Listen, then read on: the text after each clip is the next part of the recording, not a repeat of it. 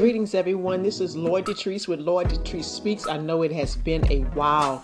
Previously, when I broadcast here on Anchor.fm, I was sharing with you basically the devastation that was going on with Harvey in the Houston area, and I was just, encouraging you to be like Kevin Hart and give.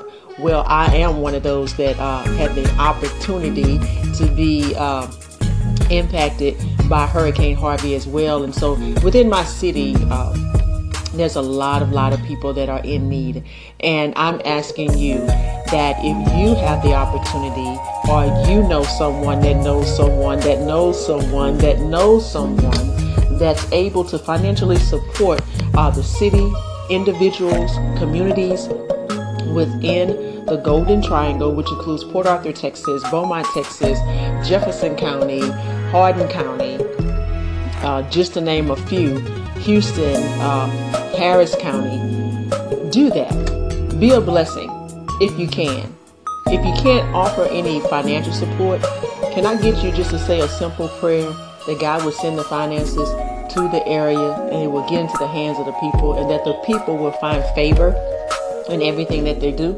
I'm going to be coming back next week. At the beginning of the month, I'm going to be coming back, and I'm going to be talking about health for the first week in October. And in the second week, I'm going to turn around and we're going to talk about parent advocacy. I've come across a lot of parents during this time with them being displaced, not having the things that they need for their children that are uniquely enabled or differently enabled. And I just want to provide some tips of the things that I have done that's made the transition, bearable.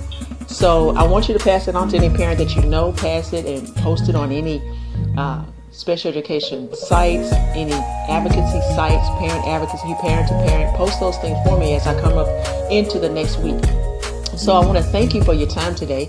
I'm going to keep it real brief, but I want you to know this, that you still, in the midst of every situation or challenge or pressure, you can still live above sickness, and that you can live life well, you can live life blessed, and that you can live life above sickness and disease. Parents, I want you to know that you have a voice for your child. If they cannot speak, it's time for you to speak up. And I want to encourage you and let you know that you can do that. There is hope. You ought to have a favorable expectation that things are going to work out well for you. They're going to work out well for your children, and they're going to work out well for your family as a whole. So you guys be blessed today. And thank you so much for listening to Lloyd Detrice Speaks.